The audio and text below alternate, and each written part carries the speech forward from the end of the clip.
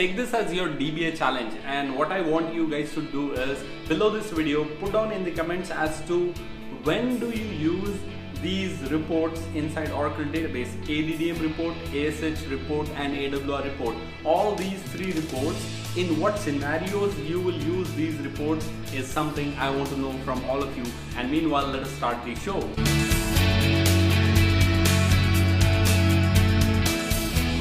Welcome back guys, and I'm excited for this episode because this is the 49th episode, and I don't know like how much hard work my team has put into find out all the questions. I would like to thank most of you who have always been constantly commenting below the videos, sending in your questions and finding answers and giving answers like this directly on Daily DBA Show. I think this was one of the best ideas in 2020, and the most exciting part is this show is inspiring me to actually start the Daily Cloud Show, and very soon means literally very soon, we will be launching Daily Cloud Show on our own DBA Genesis channel. That being said, keep watching the channel, and please, I want all of you to help me in this goal of mine. I want to actually reach every single DBA on this planet. Please share these videos, and also when we launch the Daily Cloud Show, I want all of you to help me spread the videos as much as possible. We need to get along as many DBAs as possible onto our platform so that we build the biggest online DBA community. Let us start today's show with the first question of the day. What is the use of locks inside database? Why can't we use the database without locks? I think this question is coming from a fresher. So you are saying that why can't the database work without locks? Now see, if you don't lock a table while you're updating, or if you don't lock a record while updating the contents of the record, what if the other person updates the record? Then what will happen? This is the reason why you need to have locks inside the database. I think I would suggest you to read about database ACID properties, and A as in atomicity. I think in atomicity this factor comes in of locking the data. So if you don't lock the data and understand 2-3 people are constantly updating the same record or the same table inside the database, then what will happen? Like, no one will achieve their goal, or you cannot actually save the consistent data, right? For this reason, you need to log the data. Assume this guys, there is an employee table and you're trying to update the employee salary, right? The same time the other person is also trying to update the employee salary. So how are you updating the employee salary? You are actually giving 10% hike to the employee, right? That's the formula. So the first person who's trying to give the hike to the employee, they apply the 10% formula. So the salary is up by 10%, but the data is not yet saved. We are assuming there is no locking mechanism inside the database. So salary is already updated with 10%. Perfect. The same time the other manager is also trying to update the salary with 10% formula. So what happens? This employee has probably got now around 20% of hike just because you don't have this kind of mechanism of locking. Alright, just a silly example, but I hope you get the idea. So it's better like if one person is updating the record, the person actually locks the record or the table so that the other people do not disturb the table. And guys, I mean, it's so simple. Let's take you are working on a document, okay?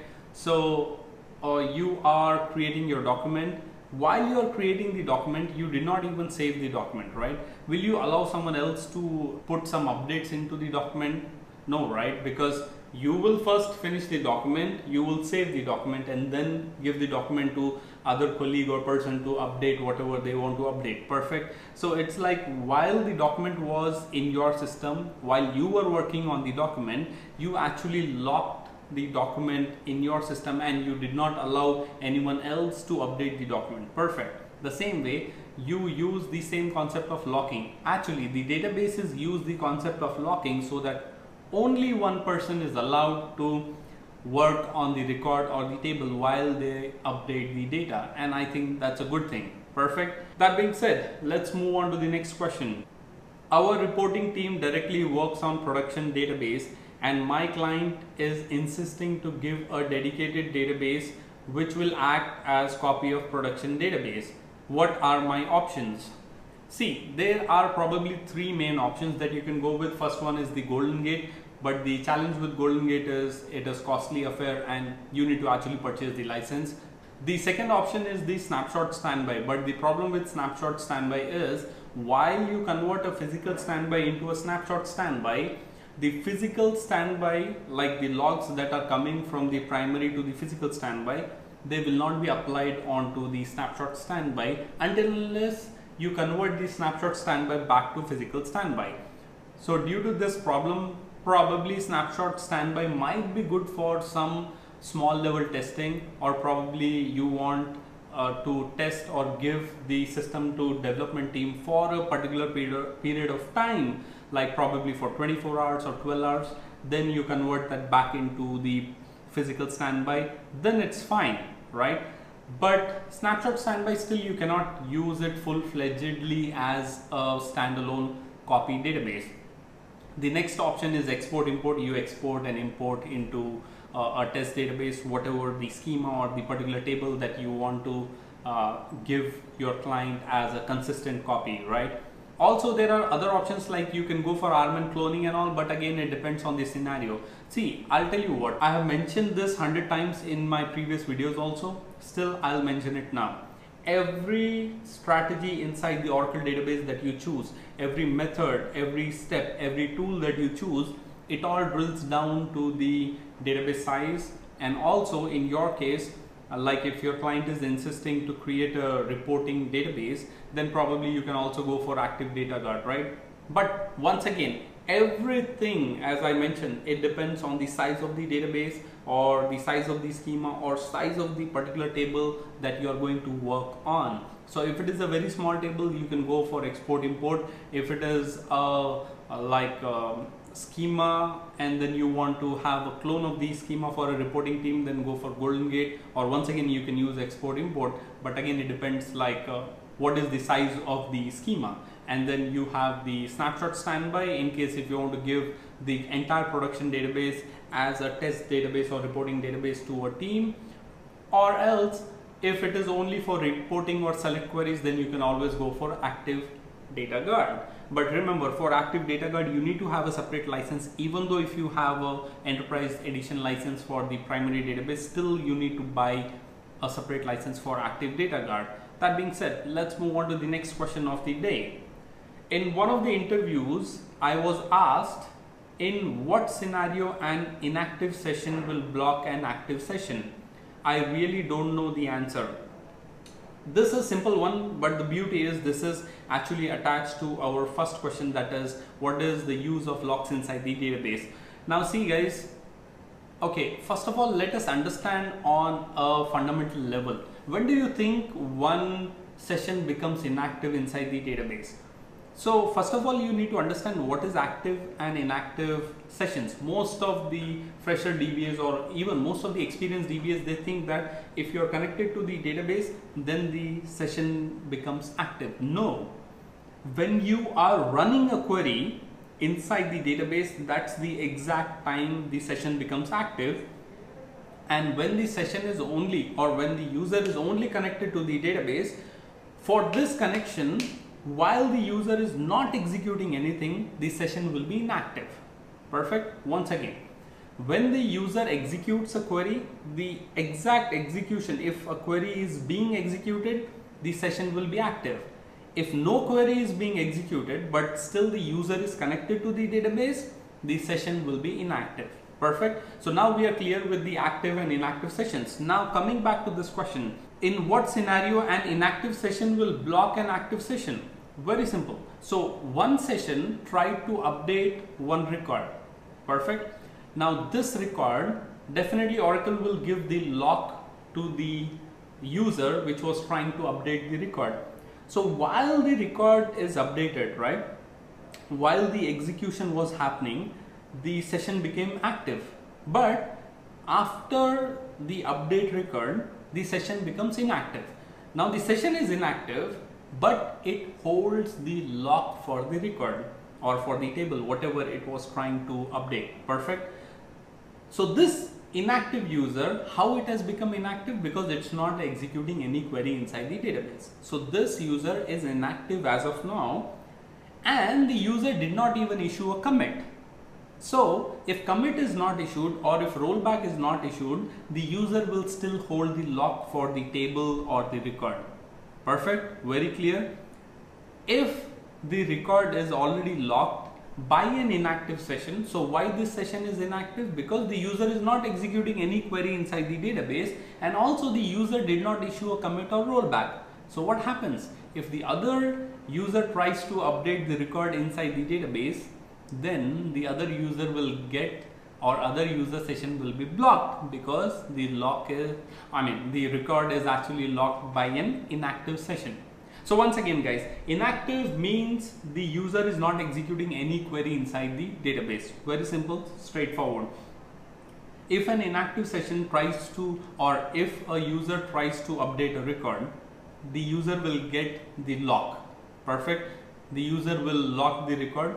Oracle will give the lock to the user, and after updating the record, the user never issues the commit or rollback, but still connected to the database. So what happens? The other user cannot update the record because lock is held by an inactive session. What is inactive session? A person who is just not executing any query inside the database, but still connected to the database. Exactly at this point guys, I am on my system, okay? I am not touching the keyboard or the mouse. So I am connected to this system, but I am like inactive. Perfect. So as I move the mouse, the session will become active, and the same thing happens inside the database. If a user is executing a query, it becomes active, and if a user is not executing query like this, I'm not touching my system, I am an inactive user. Perfect. So as I touch the mouse on my laptop, what happens? My session changes to active because there is some kind of activity that I'm doing on this system. That being said, let's move on to the next question of the day. Every time my team performs an import, they have to drop the constraints and indexes. Post import is done, we create the constraints and indexes. Is there any simple method for same? Of course, there is a simple way. My question is, why are you dropping the constraints and indexes? Like, you don't have to drop the constraints. What you can do is you can disable the constraints and then perform the import. Once import is done, then you enable the constraints. The same thing goes with indexes. Like, you actually set those indexes to unusable and probably rebuild those indexes once the import is done. So keep it simple. Like, of course, I understand this happens in many of the environments. What they do is they drop the constraints, and in some of the real-time production databases, guys, I've seen there are so many constraints on tables, and to create those constraints, sometimes it takes more time for creating the constraints than it has taken time to perform the import. So I would suggest, like, what you do is just disable the constraints. Okay, so once the import is done, you enable the constraints. Very simple. The same thing with indexes, you put them to unusable and then you rebuild those indexes once the import is done. Keep it simple. This is the simplest method to do it. That being said, let's move on to the last question of the day. How to find performance bottleneck of a query? It's very simple and straightforward, and I believe, guys, we should actually have a show for Oracle performance tuning probably in some time. So for this one, guys, I am surprised, like, whenever I see DBAs, and if you notice the DBA challenge that I gave all of you, I have to tell you this, guys.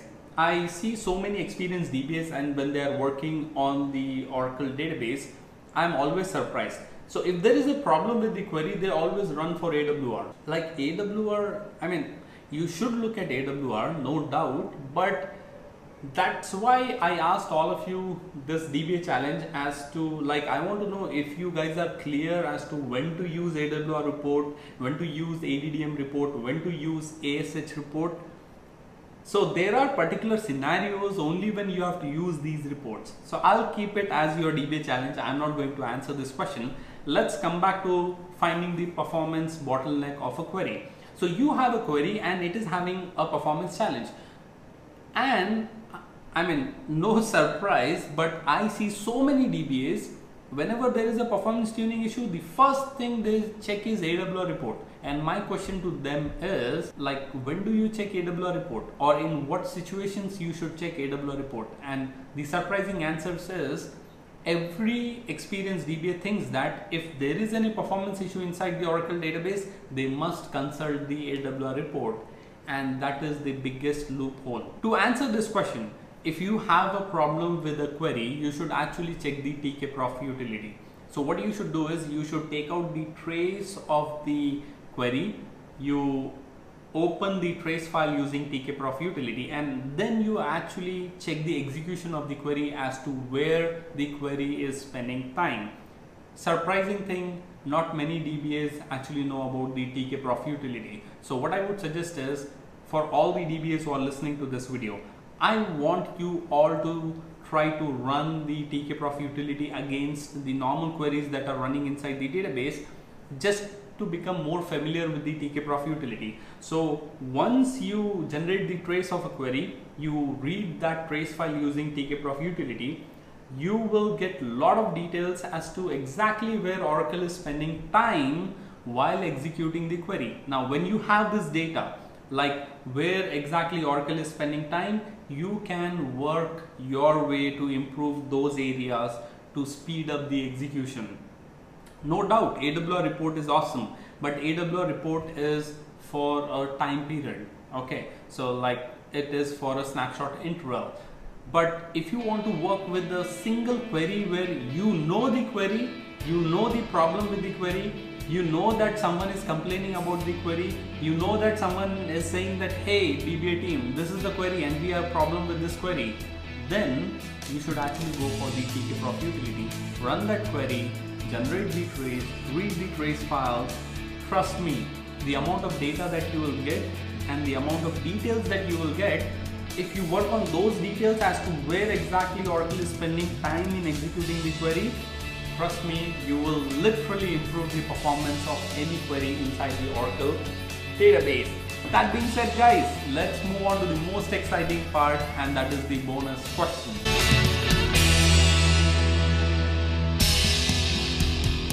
We are back guys, and guys, this one question someone asked me, like in one of the previous episodes I mentioned this, you know, like having more indexes on your tables and having more number of constraints, it might actually slow down the database process, or when you try to insert the records into the table, right? So like someone asked me this question, like how? And I want to like probably you all can take this as one more your DBA challenge. What I want you guys to do is, on a test database, create a table. Okay, so take this as scenario number 1. So once you create this table, it's an empty table which is not having even a single index, and it is not even having any constraints. Now you try to create a PLSQL loop that will insert 10 million records into this table.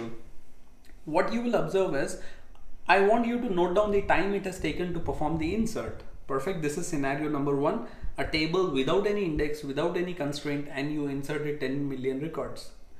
Now for the same table, what you do is you create one index and once again try to insert 10 million records. Probably try to delete the earlier records and then insert back again. This time, if you note the time it has taken to perform the insert of the 10 million records, it will be more when compared to the previous scenario, right? Let us take scenario number 3. What you do is create index on all the columns of the table. So if you have 4 columns on your test table, that means you will create 4 indexes on the test table. Each column will have its own index. This time, once again, truncate all the previous records, run the PLSQL loop, insert 10 million records again into the table, and this time if you compare, it will take more time compared to the scenario 2 and compared to the scenario 1. We will go one step further, guys.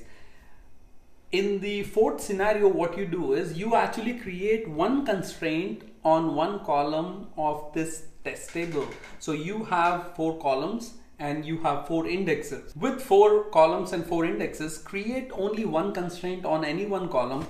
Once again, delete all the records from the table and use your PLSQL loop to once again insert the 10 million records into this table.